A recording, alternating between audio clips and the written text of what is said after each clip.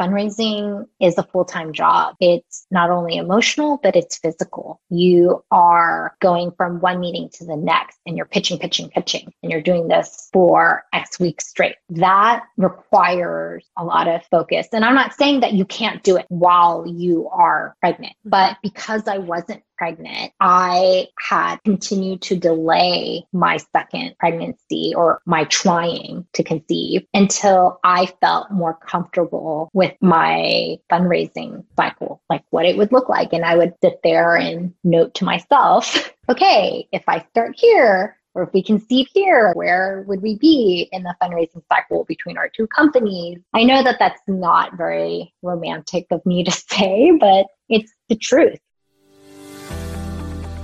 Hi, everyone. This is Margie Chuang, and welcome to Moms Who Build, a podcast about moms who build things that bring them joy. I learn about what inspires moms to start their own journeys, what keeps them motivated, and what it's really like to build things while being a parent.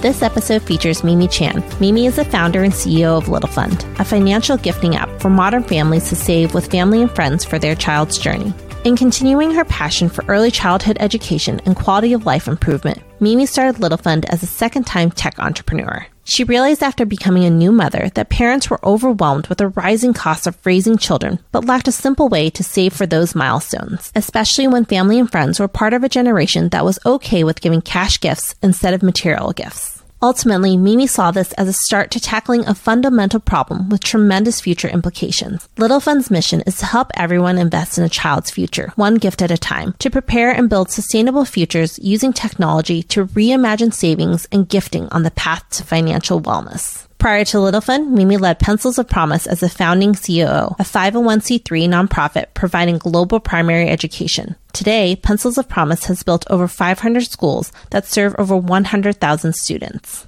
Currently, Mimi resides with her family in Oakland, California. Depending on where you are in the world, you may want to grab a cup of coffee or a glass of wine and settle in, because Mimi and I open up the doors of vulnerability and get really honest today. Mimi also reveals some exciting news about Little Fund, so stick around to hear the announcement. Without further ado, please enjoy my wide-ranging conversation with Mimi Chan. Hi, Mimi. Welcome to the show. How are you doing today? Great. So nice to be here with you now on Zoom, as everyone is on Zoom nowadays. Yep. This is basically our lives these days. So I want to start off by asking you about your entrepreneurial journey. You are a serial entrepreneur. Can you walk us through your journey and tell us about the companies you founded and what made you decide to start building them when you did? Again, thanks for having me here. I'm really excited to be here and to share my story. Hopefully it will resonate with some people or get people inspired to do something. Let's see, prior to Little Fund, I have done a mix of things. I started off in finance. I went into nonprofit, then eventually into tech. I graduated from college with a finance degree from the University of Houston. Then after that, I moved to NYC to begin my professional career in finance. And to be honest, I dreaded that moment, which was post-college, thinking about what I was going to do and how I was going to use my finance degree. I wasn't passionate about the financial industry in terms of I never saw myself being on Wall Street or being in the banking industry. And I never had thought prior to that really what I was extremely passionate about. Not that I didn't like finance. It was just the way I was going to apply myself in finance. I found myself first at the Bank of New York, and then I ended up in real estate development, which was exciting and new in the finance department. Eventually that moved me into real estate financing with a private equity firm. I went from big to small in terms of firm size each time. In 2008, the financial collapse happened and things changed for me. Although it was a scary time, I found myself busy with a passion project called Pencils of Promise.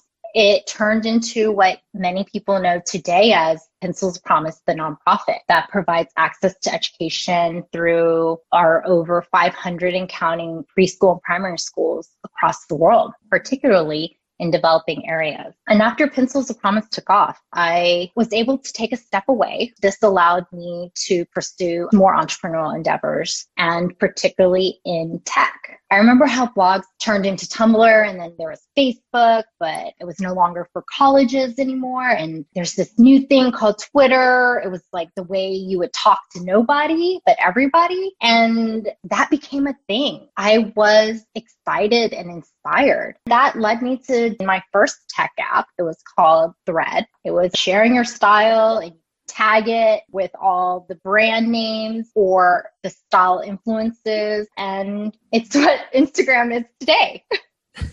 But it wasn't Instagram. I missed that boat. It was a great learning experience. I learned so much there, from how to build a tech team, how to build a tech product, how to launch a tech product. I also learned a little bit about pivoting. We were strictly an app at first, and as things started taking shape, we got feedback from the community, and we knew we had to make changes. We had to do them fast, and we ended up pivoting towards a social commerce site. At the time, things like Fab were really popular, where you could do daily deals. We offered the real-time photo sharing, but what we did was we used the data on that to inspire what we would launch in products. So you could see kind of side by side what people were wearing or what was inspiring them on the streets. And then here you could shop something similar. We actually ended up getting a small, but an exit there. From that too, I learned a lot.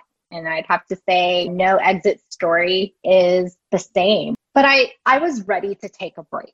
And I did. In between all of that time, from Thread to Little Fun, I had gotten married and I became a mother. The birth of Liv, my first daughter, was what planted the seed to Little Fun. You had your first daughter, Liv, like you mentioned. So tell me a little bit more about, at what point did you make the jump to, I'm going to start Little Fun?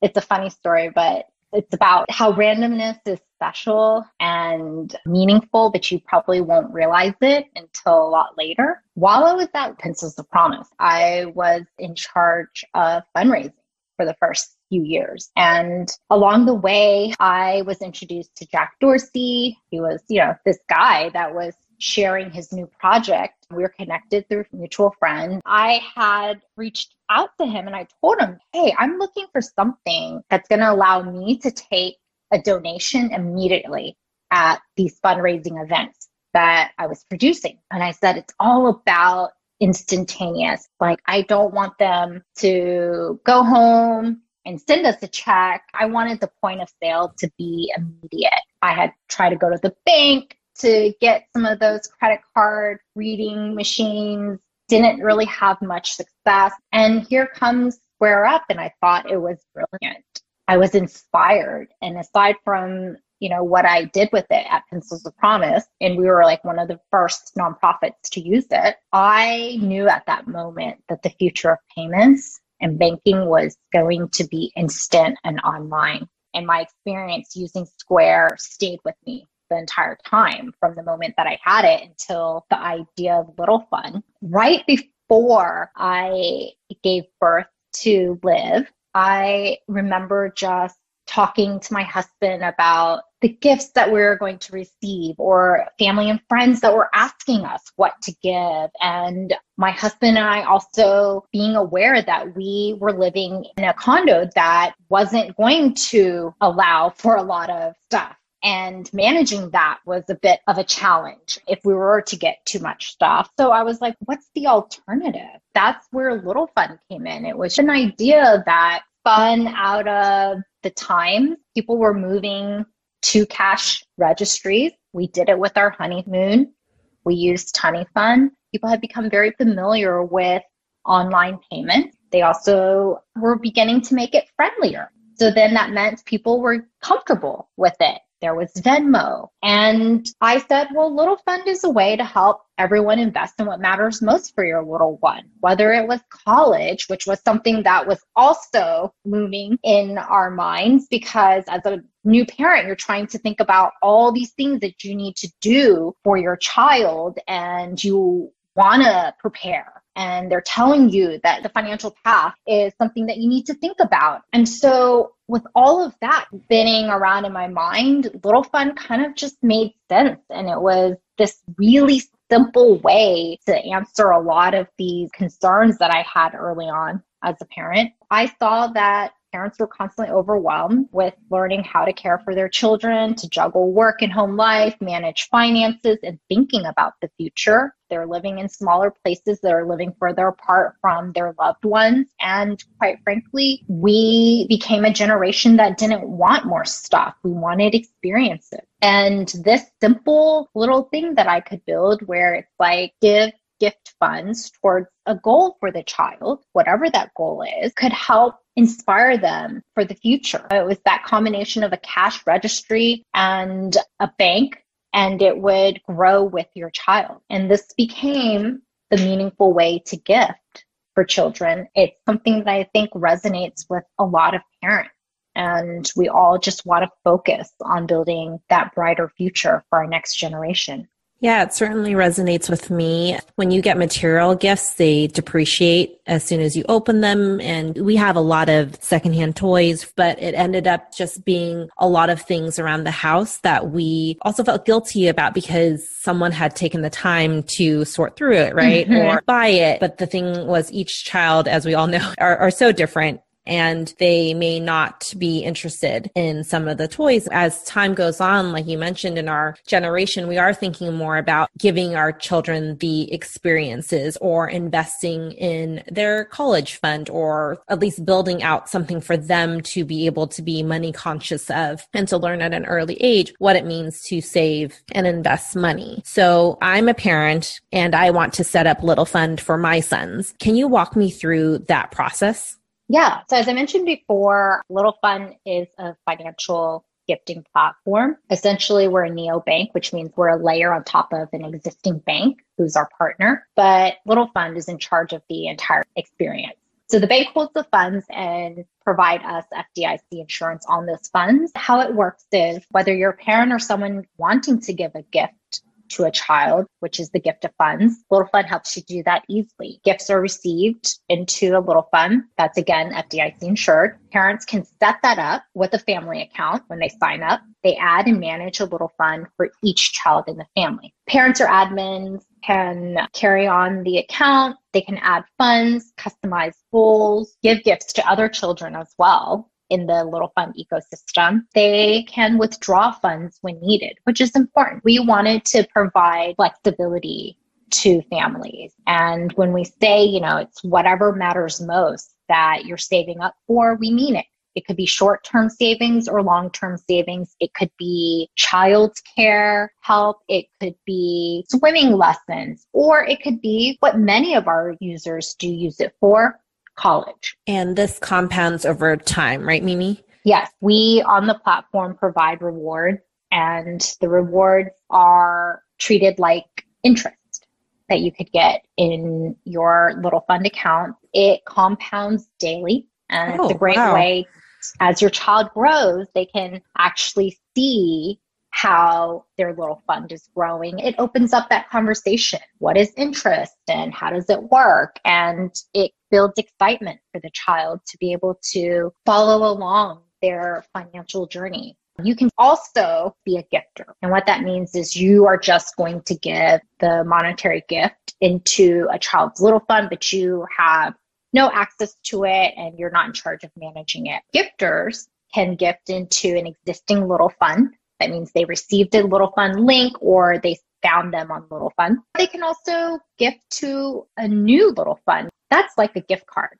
Yeah, I wish I had Little Fund growing up, to be honest. Back then when we got a savings bond, right? Like we could actually kind of see what happened to it. And that's what we wanted to do with Little Fund, is provide a window eventually for children to see what their journey has been like from birth and onward. Yeah, and I think now you can make, like you said, it more fun to see what it means to grow an investment and to make it a family affair, right? And so a conversation around the dinner table, and kids are very... Yeah, they're very curious. Yeah. I mean, my 5-year-old daughter, Liv, is very much getting involved with money, even if it's playing with a cash register. She has a awareness that money exists and that there is some or none, and how it works, that there is an exchange for it. It's important for our generation, who is a digital generation, to have something that speaks more to them than the antiquated piggy bank. So that's what we wanted Little Fun to be, was let's modernize the piggy bank, but let's do it in a way that's going to be useful for long term, meaning like you're gonna get it at birth, but it'll grow with you. What is really special about Little Fun and what we wanted was that it provide that conversation to the child on what is money. And it also creates moments where you can start practicing saving with the child as soon as they know. And what easier way to do it than to pick an occasion like a birthday to be able to talk about saving for something special. That's where we think that our unique approach to finance is celebrated by our community, is how we're thinking about it from all angles, from the practicality of it to the long-term development that we're pushing for our children. Yeah, and I love your term for it, right? It's an experience, which is the way our world is now moving. It's no longer something where, like a material gift, it's a instantaneous sort of gratification, which isn't healthy for even us as adults. And it teaches our children that the long-term reward could be much bigger than just to play with a toy for 5 minutes and then not revisit it, right? You're not going to get that return. Yeah. When we give our child goals, and on Little Fun, if they can see their goals, where you talk about their goals, then it empowers them to work towards it. It excites them, it motivates them. And then it's beautiful when they accomplish it. And there's nothing more exciting to a child and nothing that will build their confidence more than just knowing that they can do something and that they've accomplished something. That's why I think it's important to have these lessons, and our team has worked really hard to seamlessly integrate those lessons without putting the pressure on the parent. We wanted to make it more experiential, as lessons being learned through the use of Little Fun. It's a much more natural way to learn, in my opinion. Did your upbringing play a role in how you approach making business decisions and building companies, and in particular, Little Fun? Of course.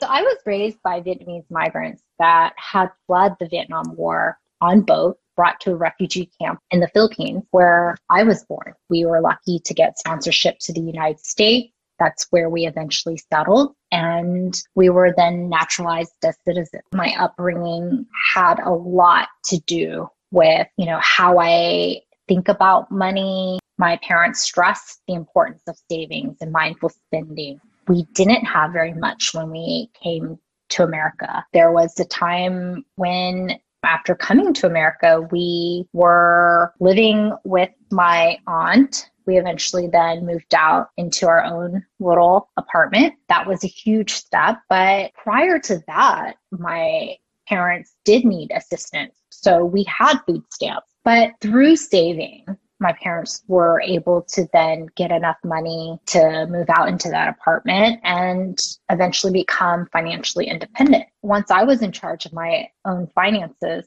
I realized how important those early lessons were in frugality and spending. They were lessons that made me who I am today.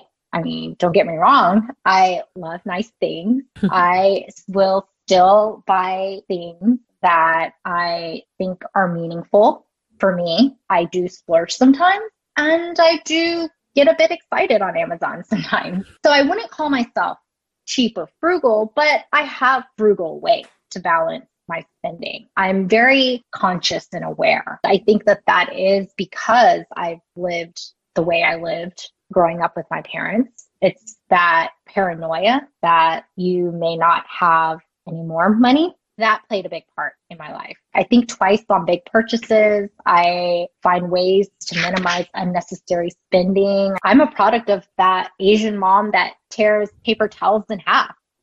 So I'm always finding ways to make my dollar stretch. And that savings lesson, that lesson carried on into me realizing that my post-college experience was the consequence of my parents spending the time and the energy to save for college. I got to finish college debt-free. I didn't have to worry about loans. So I was very, very fortunate in that way. Even though my parents did not have a lot of money growing up, they were just disciplined and consistent. And that's what financial wellness is having the ability to maintain discipline and consistency with your saving habits. Now, fast forward, I'm running a company that is centered around savings. Thank you for sharing all of that. My parents immigrated from Vietnam as well. And I remember there was a Christmas where my mom got me this Sylvester pillow from the Warner Brothers. I don't even remember what the show was. Oh, yeah. Right. And it was just his face and it was a pillow. And for whatever reason, I really, really wanted that pillow. And I remember opening it on Christmas Day. And then the next day, my mom ended up returning the pillow. And at the time, as a little kid, I was devastated. But I also was aware, being a child with parents who did not speak English when they first came to the US, who went to night school while also working several jobs, that although I was sad, at least they wanted to make me happy on that day, which they did, but that it was a lesson in that we just can't afford this thing right now. We would rather buy you a backpack for school, which you'll use throughout the year. And when you mentioned tearing the napkins in half, to this day, any napkins in our house that are a little bit soiled, but not like wet or anything, right? I actually reuse them to, mop up the millions of spills that happen in our house on a daily basis. And it's just something that it's just a part of you, and you can. I moved on to unpaper towels. Yeah. The funny thing too, I will reuse the cloth ones if they're not very dirty. I have a pile just for the napkins that are gently used. Exactly. Because I think, we just keep spending money on washing these. That's a waste. We have to be more mindful about the energy consumption that goes into washing towels. So I think that, I get you. And wow, that's a pretty powerful story and memory of your upbringing and that one special Christmas. Yeah, I'm sure it was not easy at all for my mom to have returned that pillow. And I'm really appreciative of how much that they sacrificed for me to also graduate debt-free from college. Wow. So thank you for sharing. How did you react at the time, the next day when you realized that the pillow is not there? Did she tell you what she was doing or did it just disappear? It disappeared. And then I asked my mom after I spent the day looking for it. I can't remember how old I was at the time. We were at our apartment, so anywhere between ages 4 and 6. And I remember my mom telling me I had to return it. We don't have the money for you to be able to keep something like this. I, of course, cried and stayed in my room for the better part of a day. But again, I just remembered that my parents weren't home very often at night because they were going to school and working. I had to understand that. And I'm, as a general matter, an empath. And so I think that helped me cope with that situation. Yeah. Wow. Even with my children, I try to find ways that I can create those limits for them. We live very differently than my parents did when raising my sister and I, but there are lessons there that I try to repeat to my daughter. And there are many times that I don't give her things or make it so easy for her or tempt her. We don't do trips to the toy store. It's not that I'm anti-toys or anything like that. It's just that I understand the temptation that I'm putting them in. And I don't want that for her, because it is just as difficult for the parent to have to say no than it is for the child to hear the no. That's important to me when I think about how I'm going to raise Liv and Ivy. And so I'm glad that I also sometimes can say, let's check your little fund, or I'll always ask, do you have money? I've been doing it since she was 4. And it makes her think about money. It makes her think twice about the ask. And it makes her think creatively in how to get something if it does require money. And then she ends up asking questions. And then I also found this little hack where we take a picture of that item and mommy and daddy will try to figure out, if we have the money for it, but right now, the money is for food or this or that. And she says, okay. And I said, is that a deal? We'll think about it. Okay. And then eventually she either forgets about it or she's just as happy having the photo. And maybe that's because we're raising our kids in a digital age. That sort of works for us right now.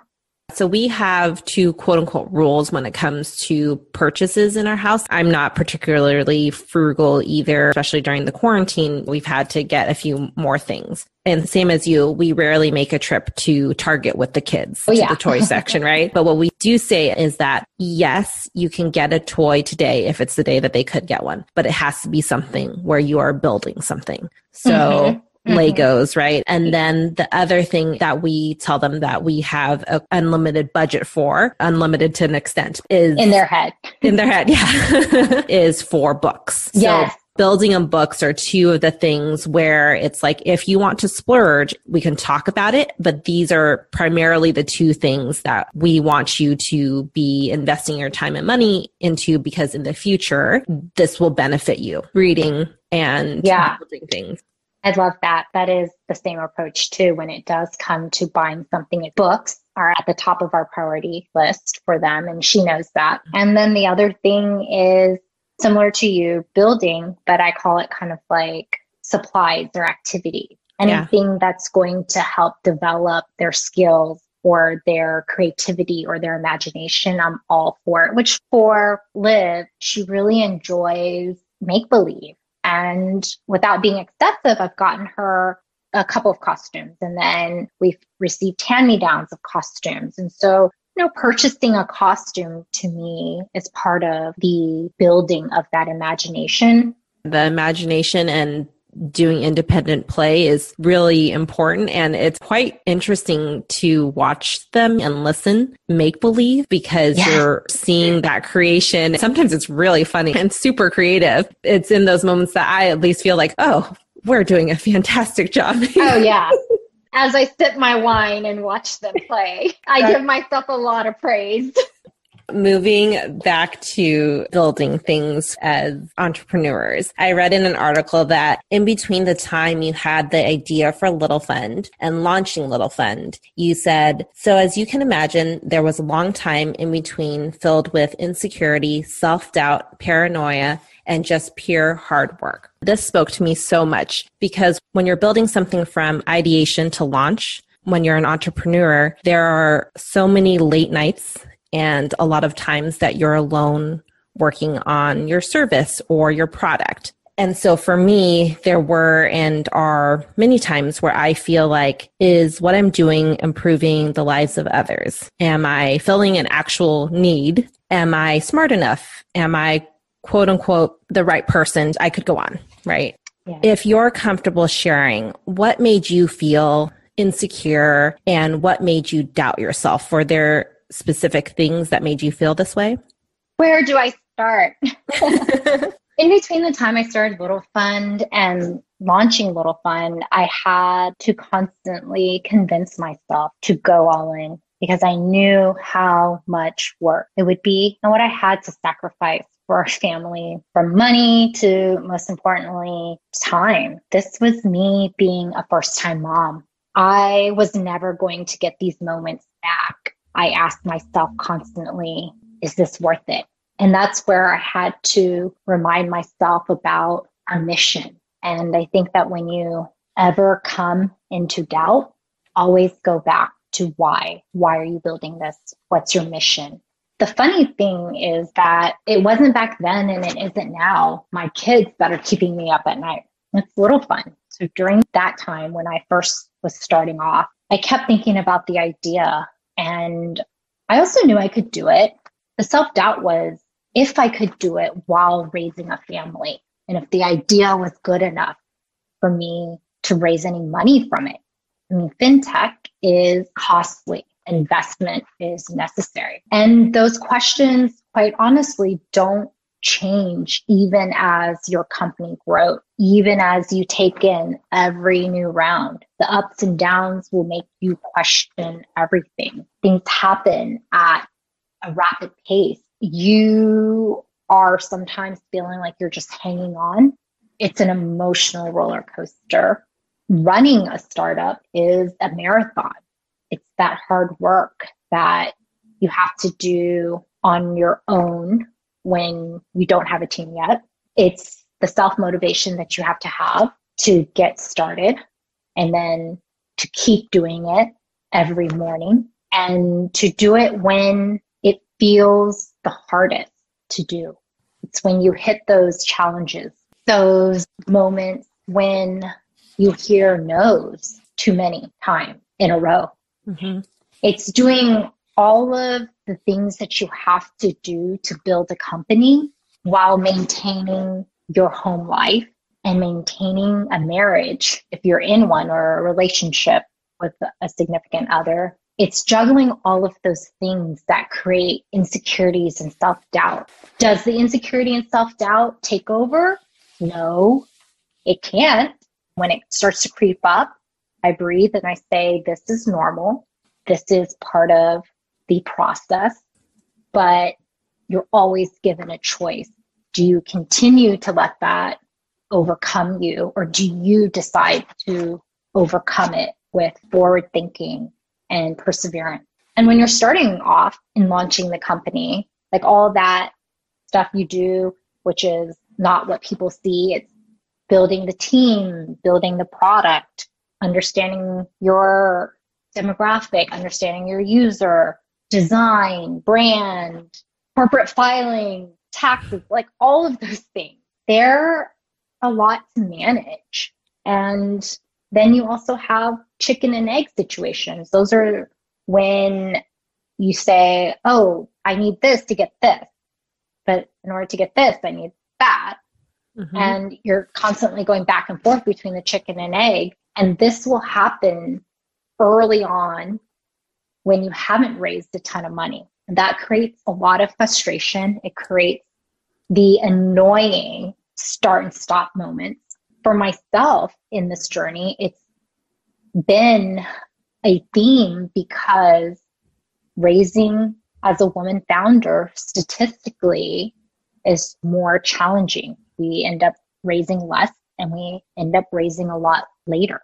And I know you mentioned that it's an ongoing thing. During those times where you are feeling the self-doubt or the paralysis, how long does it take you personally to get from that feeling to getting back up and remembering the mission and then moving forward?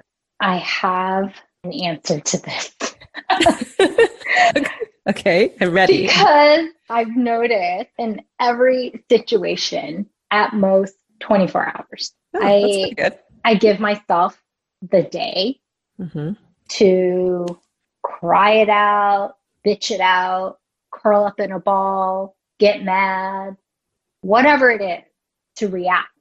I give myself that day to react and only to react without any pressure to make a decision. And I find that after a day, if I say 24 hours, I wake up feeling refreshed and ready to go again. And I don't know what it is. I don't know why it's 24 hours or a day. I'm just telling you what I've noticed in the past.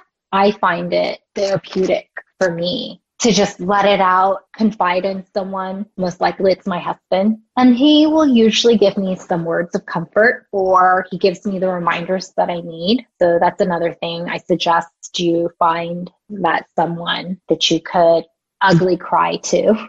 They would be so kind in sort of nudging you back in the right direction and reminding you to not give up because you need that.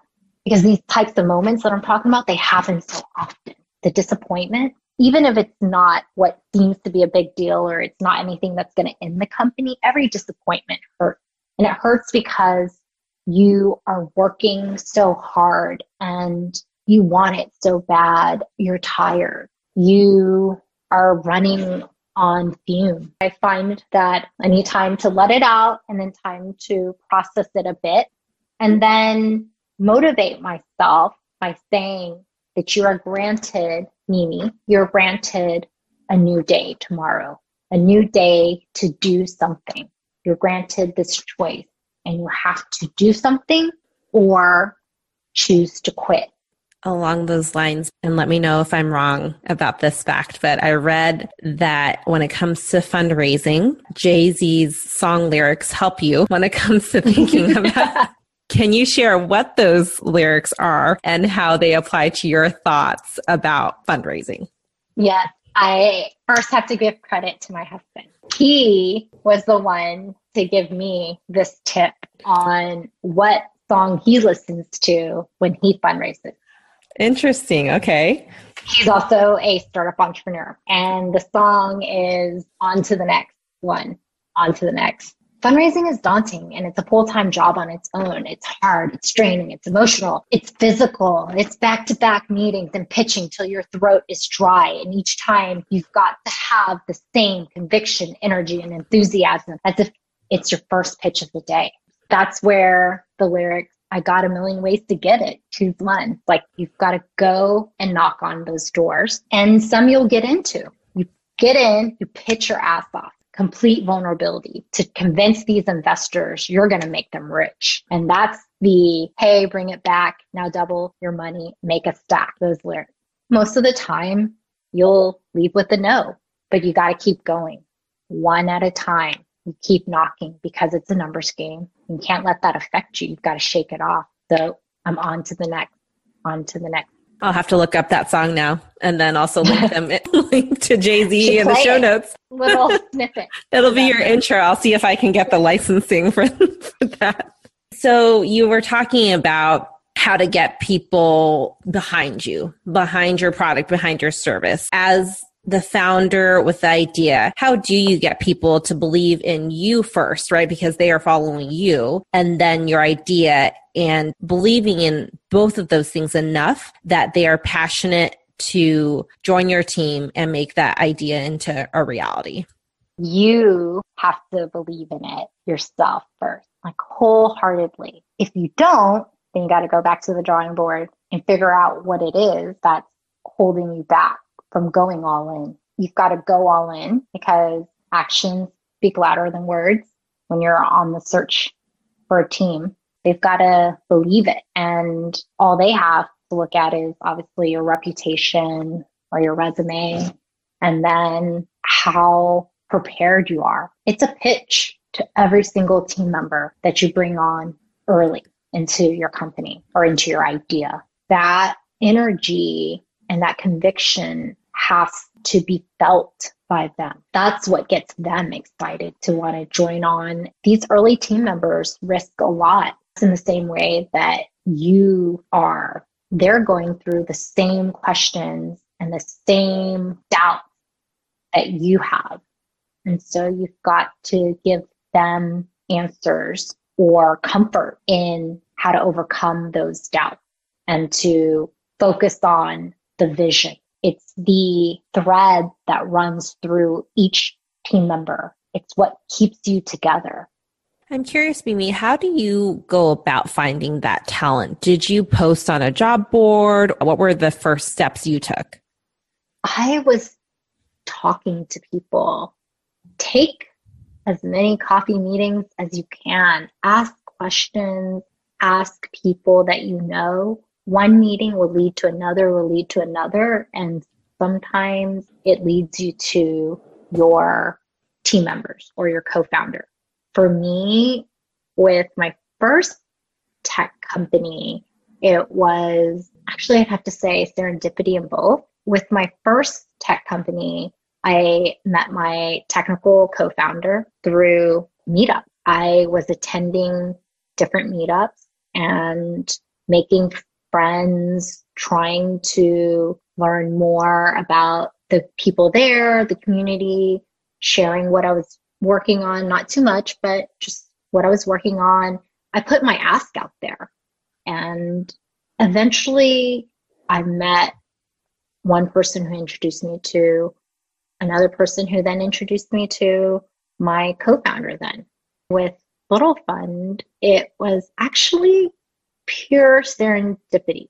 I decided to take a trip back home to Texas to visit my mom. On that trip, coming back from Houston, I ended up running into this person who asked me out on a coffee date. We struck up a conversation. We happened to also be at the same gate. She told me what she did. Immediately, I thought, oh, here's my email. Why don't you email me and I can see if I could connect you to some people that may be helpful just to talk about what it is that you might be wanting to pursue when you're in the Bay Area if you move out here. It was just, again, this idea of connecting people and to have meaningful coffee dates. I believe in it. I wanted to extend that offer to her. I got a text after I landed, and it was the woman that I had met at the airport. She asked me for coffee the next day and brought her boyfriend, and her boyfriend was Isaac. He is now my co-founder. He sat through that coffee meeting that wasn't meant for him. He heard about what I was working on.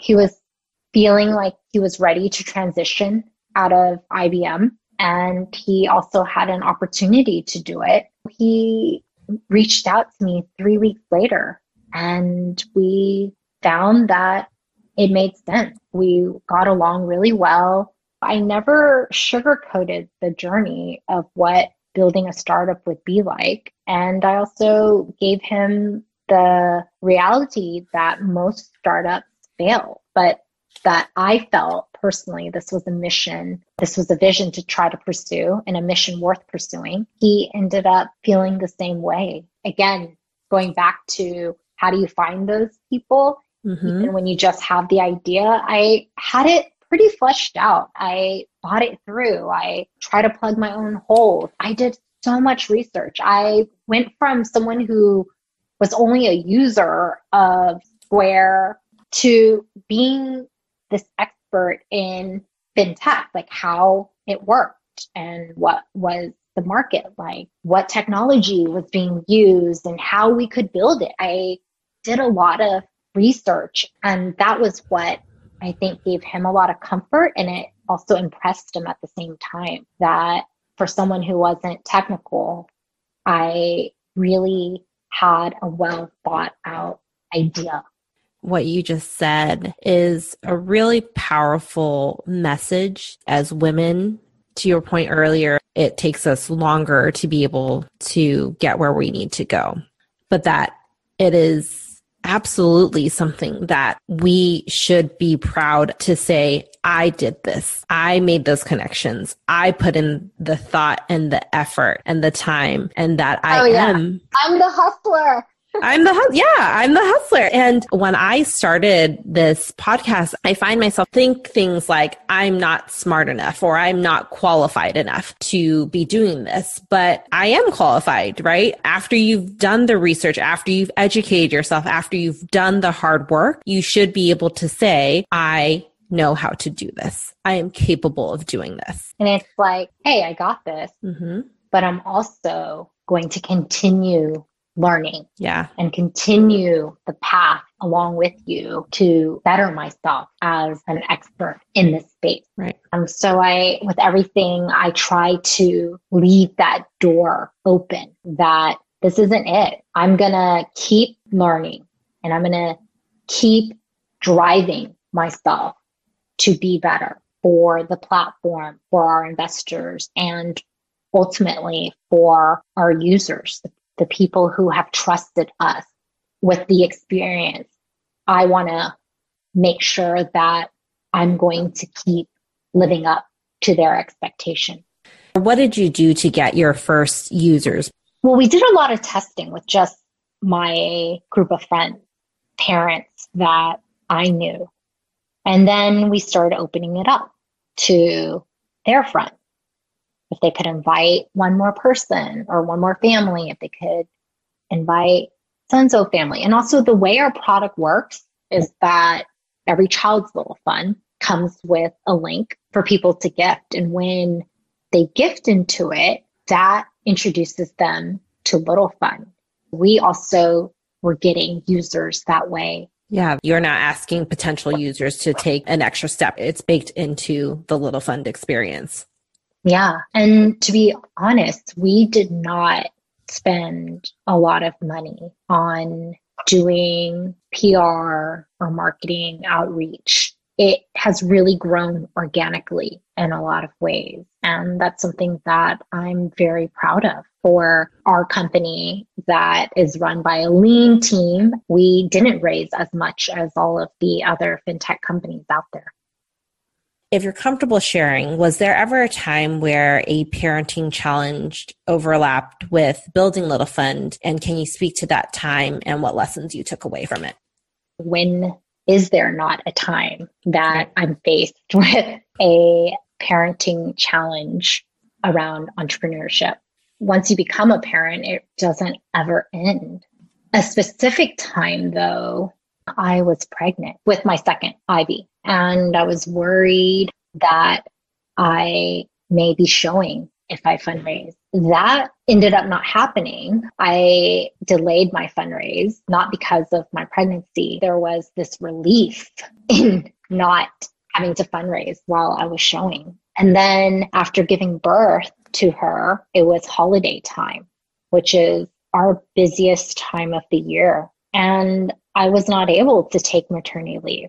I also had to prepare for upcoming fundraising season. Since I had delayed it, it was looming near. There's a lot of prep that goes into it. And I knew that I needed to be on my A game. So maternity leave, complete maternity leave at least, was not an option for me. I ended up working from home the first month. And then in the second month, I eased back from part-time to full-time by the end of that second month.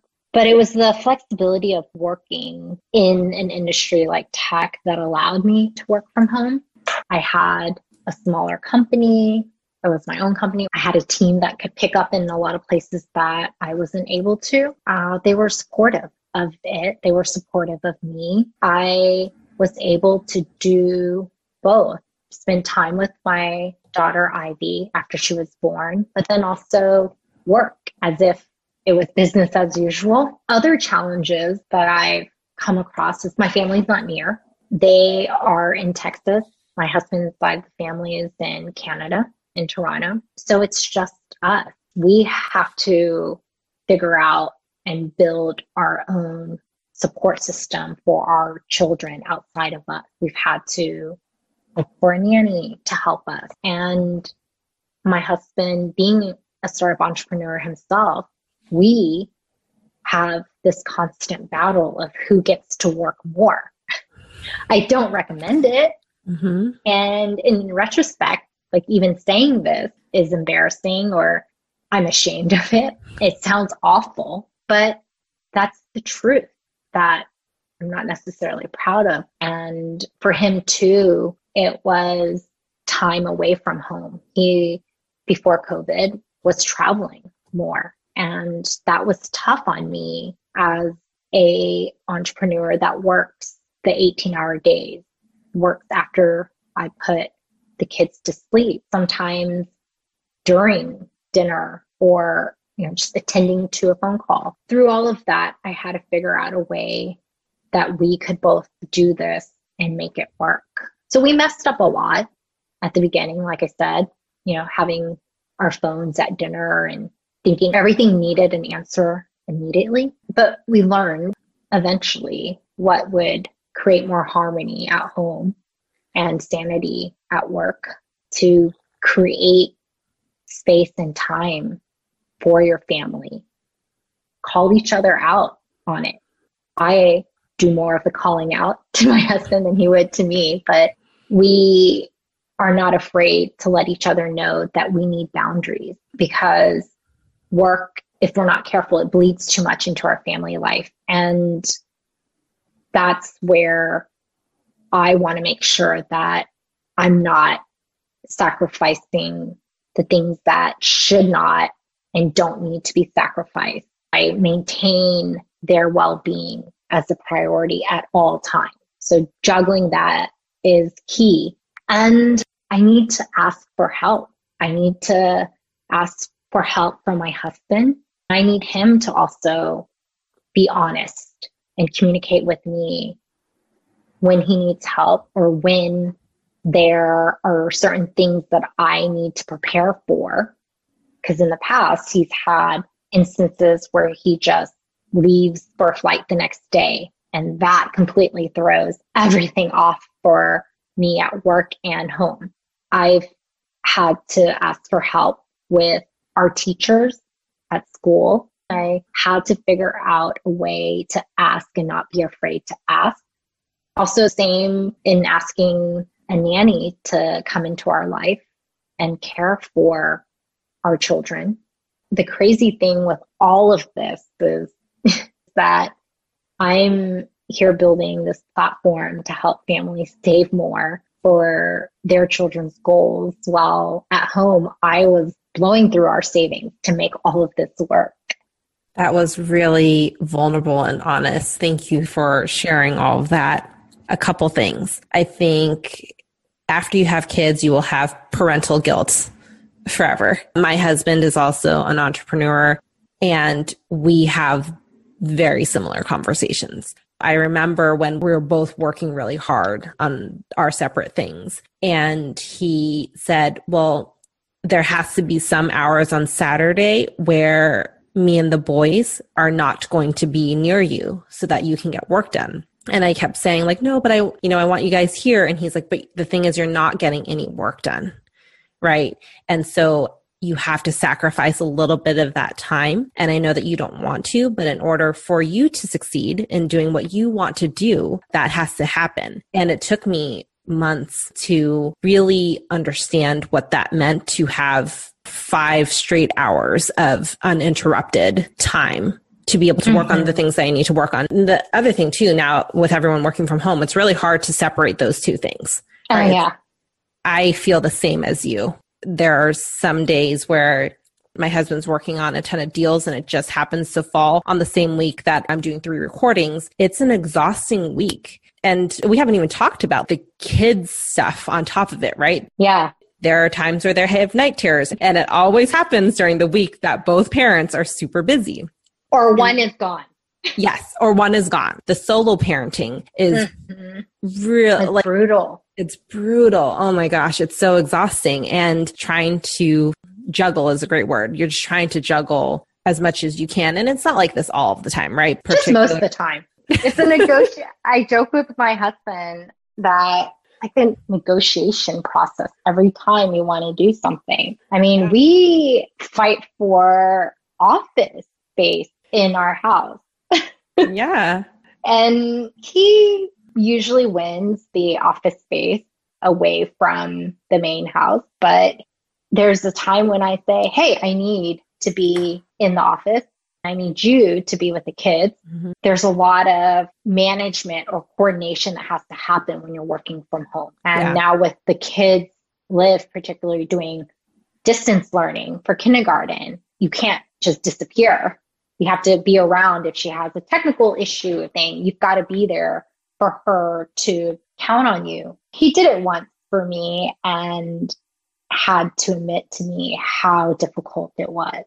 And he just didn't even know how I was doing it daily, because I am the lead parent in our relationship. When he admitted this to me, I couldn't help but also point out, yeah, and you weren't even really working when you were doing that. You just had your phone in and maybe had sent 1 or 2 emails, but you were just around. Imagine my day since March. Yeah. It's been crazy. Like with everything, we just roll with it. and we focus on the next, like what we've got to do to move forward instead of what has happened. Do the both of you have somewhat of a set schedule? By schedule, I mean, how do you prioritize time with your family and yourself, and then both of your individual companies? How does that work in your house? We have this marriage counselor called Google Calendar. She really keeps us in check. I cannot imagine life without her because, oh my gosh. Or maybe I should call her the mediator.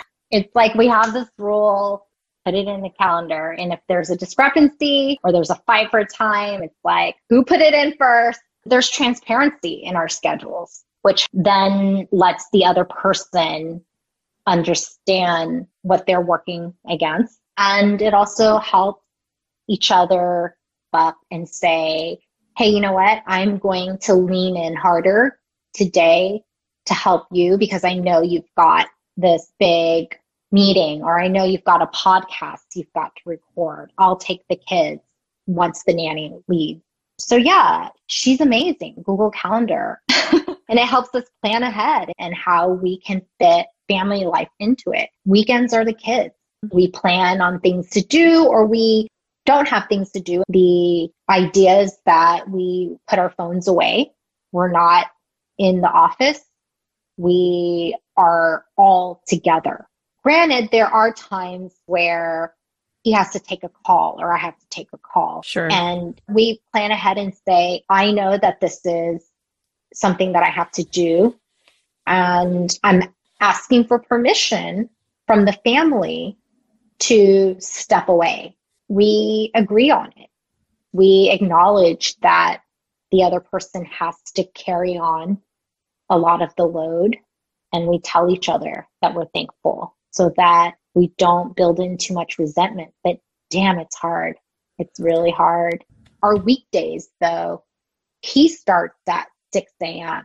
He's got to be up around 5:30 and into meetings by 6 a.m. because part of his company is in the UK. He works pretty much nonstop until lunchtime. Then he comes into the house now since we're all working from home. Whereas I take on more of the mornings with the kids. I get them up, I get them ready, I feed them.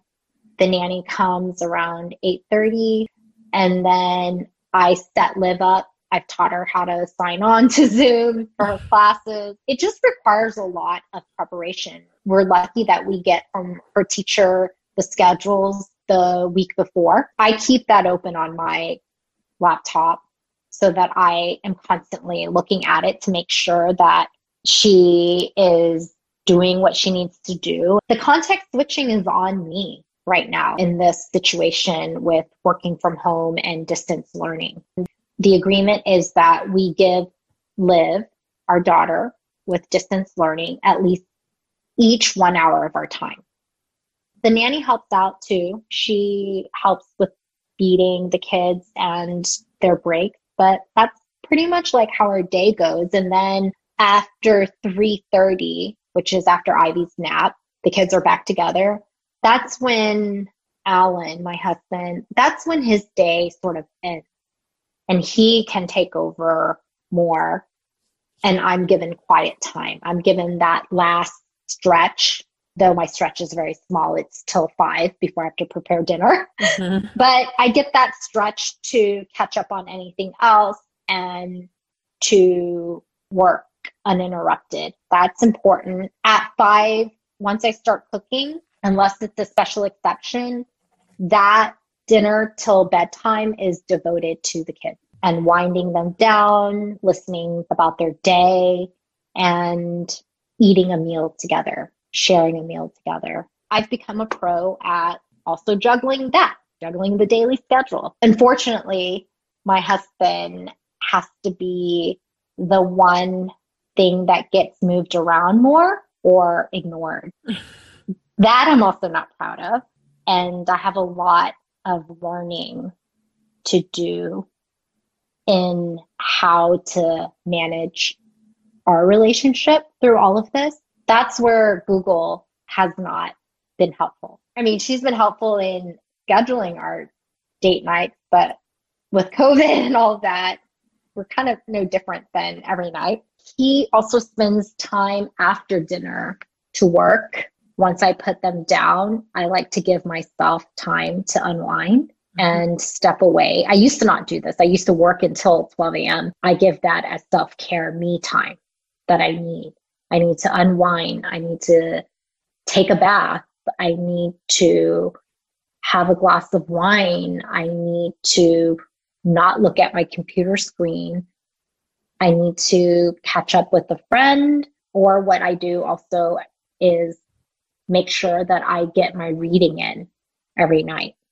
Very similar situations in our house. Google Calendar. When you mentioned it, I didn't expect that answer. And then I started laughing because literally 2 days ago, my husband messaged me something, and our normal response is something like, oh yeah, I can work it in, or love you, or something like that. And I responded, throw it on the calendar or it won't happen. Mm-hmm. So my husband and I have actually been together since high school. Oh my goodness. Yeah, so it'll be 18 years. I only know one other person in my life that also is with their high school. Oh no, wait. She's with her middle school sweetheart. So they started in middle school. Yeah, and I would tell you that it still takes a lot of time and effort, but it does get a lot easier, and you get, I don't know if braver is the right term, but you get better at communicating with each other. So very similar to you and your husband, we work after the kids go to bed, but the time between dinner and bedtime is family time. We sit around the dinner table. We ask every person, including our 2-year-old, what are you proud of today and what would you want to improve on? And then we talk about our answers. Everything like that is very important to our family. And then afterward, when we're both working, we like to work in at least the same room. That helps a lot. Yeah, that's a new thing for my husband. I told him, I said, we've got to make some changes. And I'm tired of seeing you say goodbye every night. Yeah. I get it. You have to work, but let's try to figure out a way to do it together where I could be sitting next to you reading while you're working, because I think it makes a difference. It makes a huge difference. And then we also have times where my husband likes to lie on the floor. I like to sit on the couch. And so when one of us moves in that direction, we have an understanding, and we've told each other that if one of us moves in that direction, either the floor or the couch, that means that no laptops, no phones. It's time for us just to chat and catch up. And so that's helped a lot, because it's a universal message in our house that it's time to spend that time with each other and talk. I like to talk when I'm in the shower. I don't know why. I don't care if we're going through the grocery list. Just be there, and talking to each other is nice when the kids aren't around. And I may have an idea that I want to run by you while I'm showering, and it's just nice that you're there to engage with me. Yeah, it's important. So going through the motions as parents, as founders of your individual companies, you're building and growing Little Fund through the lens of a woman and also through the lens of a mother. What are your thoughts on how companies can help empower women and parents to succeed in the workplace? Is there anything specific that Little Fund does? I think it's important for every company to have flexibility, to lead with empathy, and to have childcare benefits. And I think that when you can provide those three things, it helps parents, it helps mothers who are working or fathers who are working, and it creates a more inclusive atmosphere to working parents. And that's something that Little Fund does. We allow for flexibility. We have empathy that every parent is trying to do their best. If there's anything that us as a company can do to help them do those things that they want to do for their families, then we're going to try it, and we're going to listen, and we're going to learn, and we're going to execute on those things. Obviously, like, resources in a startup are always less, but that's why I mentioned, just even having the empathy there, it makes a difference for your teammates and employees. Childcare. It's a huge discussion topic these days because it is so vital to maintaining that work-life balance many of the working parents struggle with, from costs to logistics to access. Make that a priority when they think about benefits, then I truly believe that you will make a difference in your company for parents, especially for women who are primarily the lead parent in the family. Again, there are exceptions, but I know that that's very common statistically. And also women suffer from mom guilt. And we also are the ones who physically are enduring changes that challenge us in so many ways at home and in the office. That gets overlooked. Childcare benefits or health resources for a woman pre-birth to post-birth, it's really important in creating an inclusive culture for families. Yeah, I wanted to circle back actually to, you had mentioned that you delayed fundraising when you were pregnant, and why did you do that? I delayed fundraising. It had nothing to do with me or my physical state being pregnant. It was purely on what was the right timing for our company, for Little Fun. Mm-hmm. It had to do with metrics. It had to do with strategy. It had to do with resources. So that's why I had made the decision to delay it, and it ended up working out for the better. I had mentioned this a few times to people that my biological cycle or urgency to have my second was centered around fundraising cycles. So our decision in having our second was very much inclusive of what my husband's fundraising cycle was looking like, because those things you plan ahead, and what mine was going to look like. I mentioned before that fundraising is a full-time job. It's not only emotional, but it's physical. You are going from one meeting to the next, and you're pitching, and you're doing this for X weeks straight. That requires a lot of focus. And I'm not saying that you can't do it while you are pregnant, but because I wasn't pregnant, I had continued to delay my second pregnancy or my trying to conceive until I felt more comfortable with my fundraising cycle, like what it would look like. And I would sit there and note to myself, okay, if I start here, or if we conceive here, where would we be in the fundraising cycle between our two companies? I know that that's not very romantic of me to say, but it's the truth. We were trying to be practical with it. Most of the time, though, it doesn't happen the way you plan. The thought of it went through my mind, and the discussion of our fundraising cycles was real. But when it came to having our second, there was the moment that we thought we were ready, and we did try, and it didn't happen. And it's a small window. Then that fundraising cycle, or his fundraising cycle, came, and oh crap, let's pause on trying, because it's a very stressful moment. Yeah. So then we paused, and then, okay, it's over. Let's try to pick back up. We found out that there's just no perfect time. We were just going to let it be after the first couple of times of trying within the different fundraising cycles to get pregnant and it not happening, whether or not it makes sense on the fundraising cycle.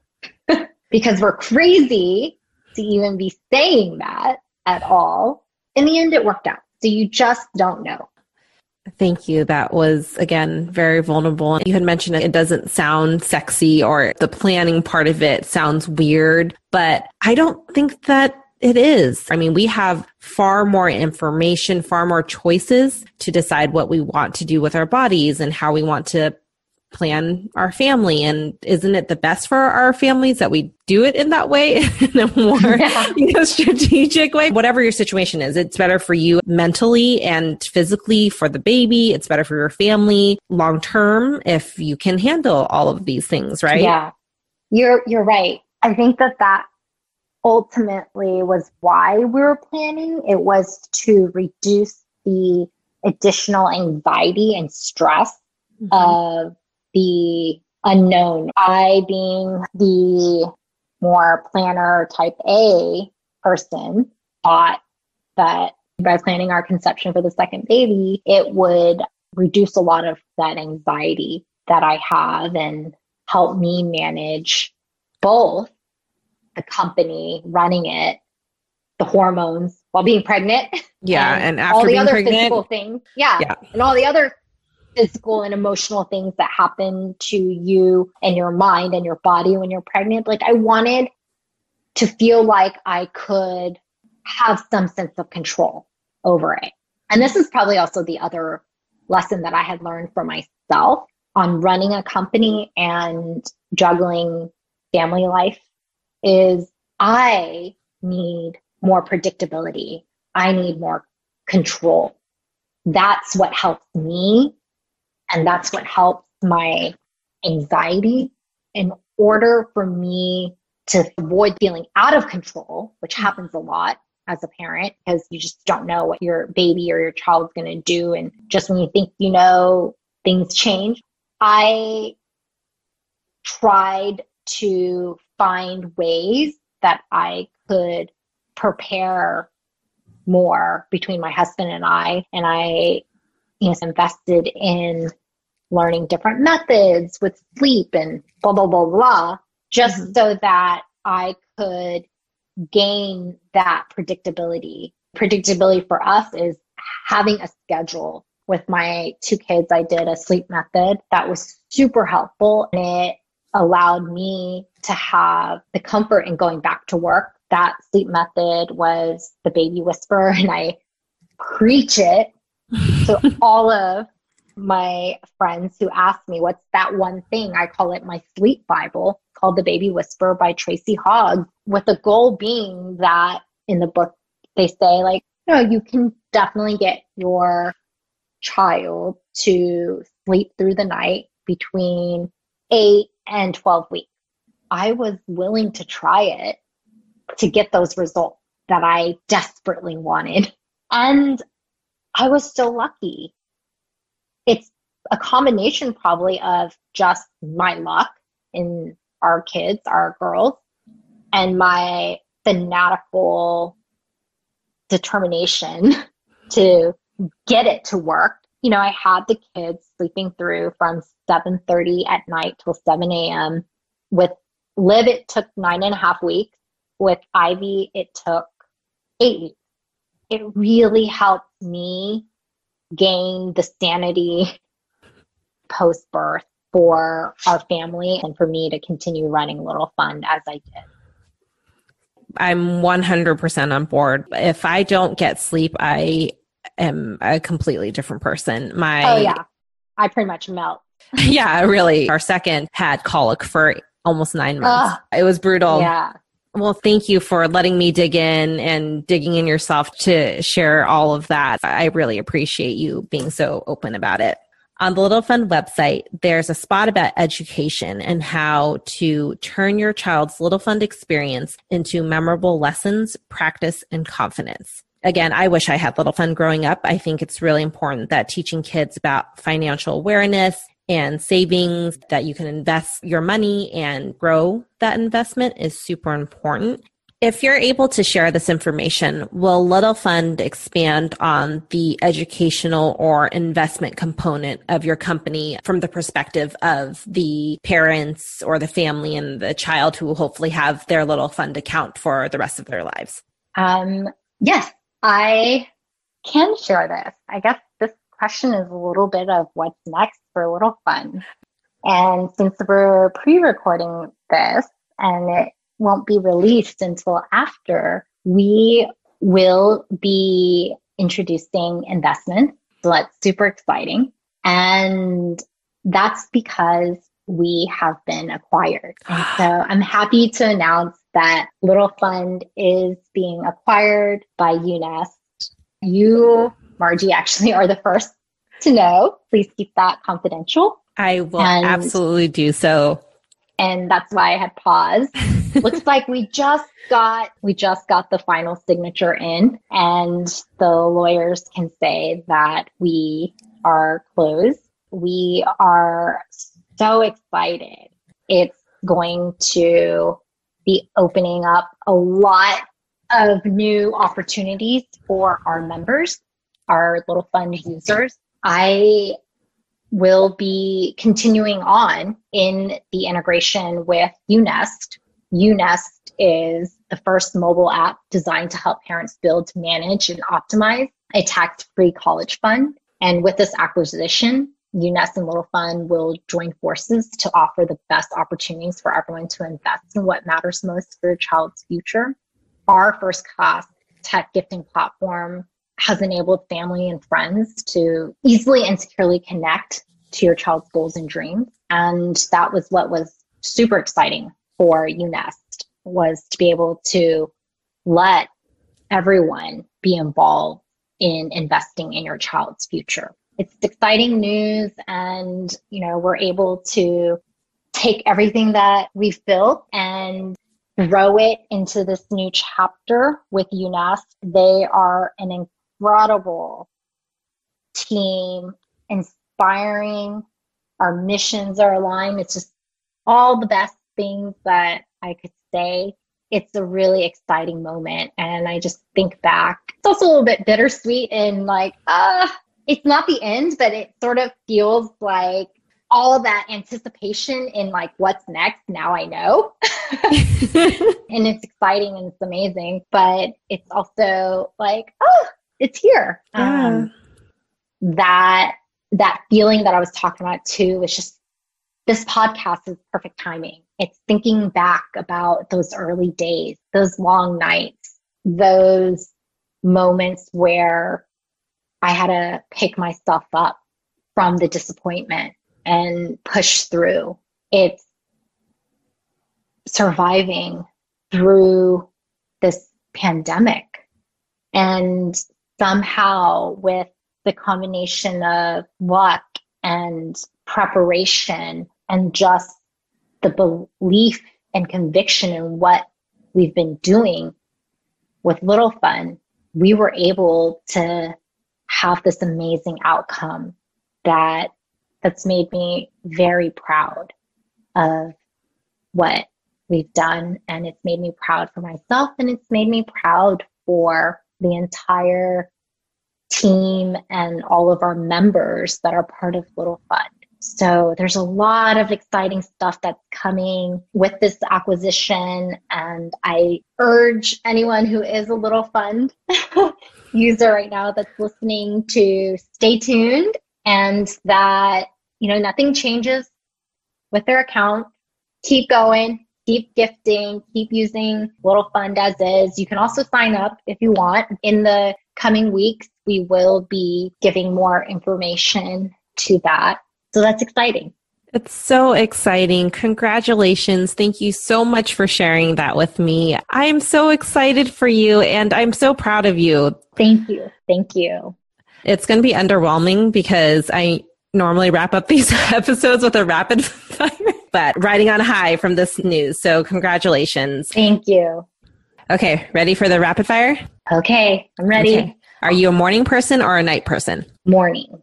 Which would be your ideal office view, a cityscape, the mountains, or the beach? The beach. What is the very first thing you do when you're alone? breathe. How many breaths or just one long breath? One extremely long breath. And I'm probably on my back when I do it. What show have you binge watched and loved? So here's the thing. During COVID, I decided I wasn't going to do the Netflix thing. I've just been reading, and that's been my pleasure, is reading book after book. Great, because the next question is a book that you have gifted the most or revisit often. Oh, well, I already told you guys that. The one book that I gift for new parents, The Baby Whisperer.